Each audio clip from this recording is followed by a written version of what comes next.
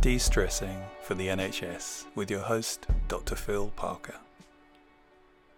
Hi, in this episode we're going to talk about how to deal with other people. Now, one of the things we know about other people is sometimes they can be wonderful, sometimes they can be dealing with their own stuff, which makes them a little bit more difficult to be with. And as we said right at the beginning, that could include both your team, family members, as much as with patients and clients.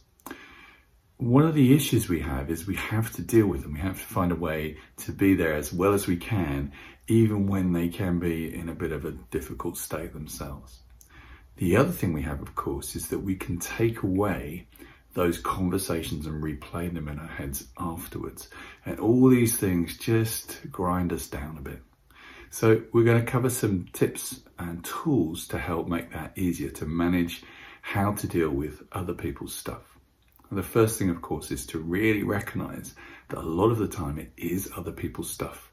Although it can feel like it's your fault or you're to blame, really distinguish whether it's somebody who's just not in a very good state emotionally, a bit burnt out, a bit stressed, a bit unhappy, and whether that's just them expressing that as opposed to whether it's really your fault or your problem. So we've got to look at some ways to resolve that. Let's start with the first one. One of the things we recognize is people can set us off into feeling difficult around them because of stuff that's happened in the past.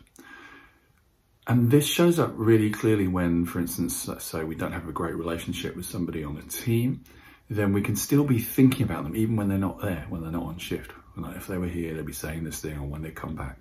So we can recognize how much of this is internally driven, the way we're thinking about it. So we can do some work on changing how we feel about them so that when we next meet them, we'll be in a much better state, a much better situation. And that can apply not just to individuals, but a kind of group of people. So people who are angry, people who are frustrating, we can change how we feel about them. So what I'd like you to do is think about somebody who either in the past or currently you found a bit difficult to be with. As you think about them, just notice, where do you see them? Where do you see them in space? Are they above you, to your left, to your right, straight in front of you, in your face? Just notice where you think, when you think about them, where they pop up from. And as you see them, there's a couple of interesting things to notice. The first thing is, if they're above eye level, it will tend to be someone that you feel makes you or tries to make you feel inferior. If they're bigger than real life, that will again make you feel kind of overwhelmed by them. So all you need to do is to shrink them down to the size of a peanut and have that peanut just drop to the floor.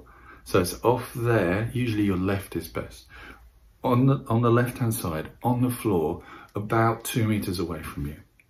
And as you see it there, shrunk down to the size of a peanut, 6 feet, a couple of meters away from you, just notice, how does that feel? You should find that feels much more comfortable for you. Like it feels like there's a sense of relief and a sense of space. Then have that peanut roll further and further and further and further and further away. So now it's a couple of miles away, a couple of kilometers away. When you look at it from here, watching them over there, just notice, how does this feel? How does that change? And then have them take a plane and go all the way to the other side of the world. And when they're over there, again, notice, how do you feel?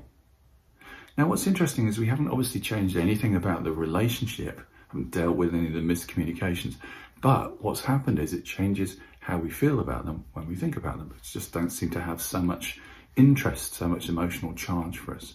And that then means when we next bump into them, we'll be in a very different space, a different state, and we'll be able to relate to them in a slightly different way. As I say, you can use this for specific individuals, or if you just think there's a type of person that you've come across, someone who's a bully or a bigot or someone who's just emotionally quite unmanaged. You do the same for this type of person so that when you do come in contact the next time, you feel like you've got this distance. So it's like it's occurring, but you somehow feel insulated from it. And this is a really valuable skill, of course, if you're having to bump into people like this. So try this out. Next time you find someone who's a bit tricky, just take a few moments. You may not be able to do it in the moment, you may have to do it afterwards, but it will allow you to shrink down the emotions, give yourself some distance, so that when you bump into these people, they don't bend you out of shape in the same way, that you can carry on feeling more in your own space, protected, thoughtful, reflective, in a way that makes you feel good about yourself. I do hope you found this episode useful. Please do share it widely with your friends and family.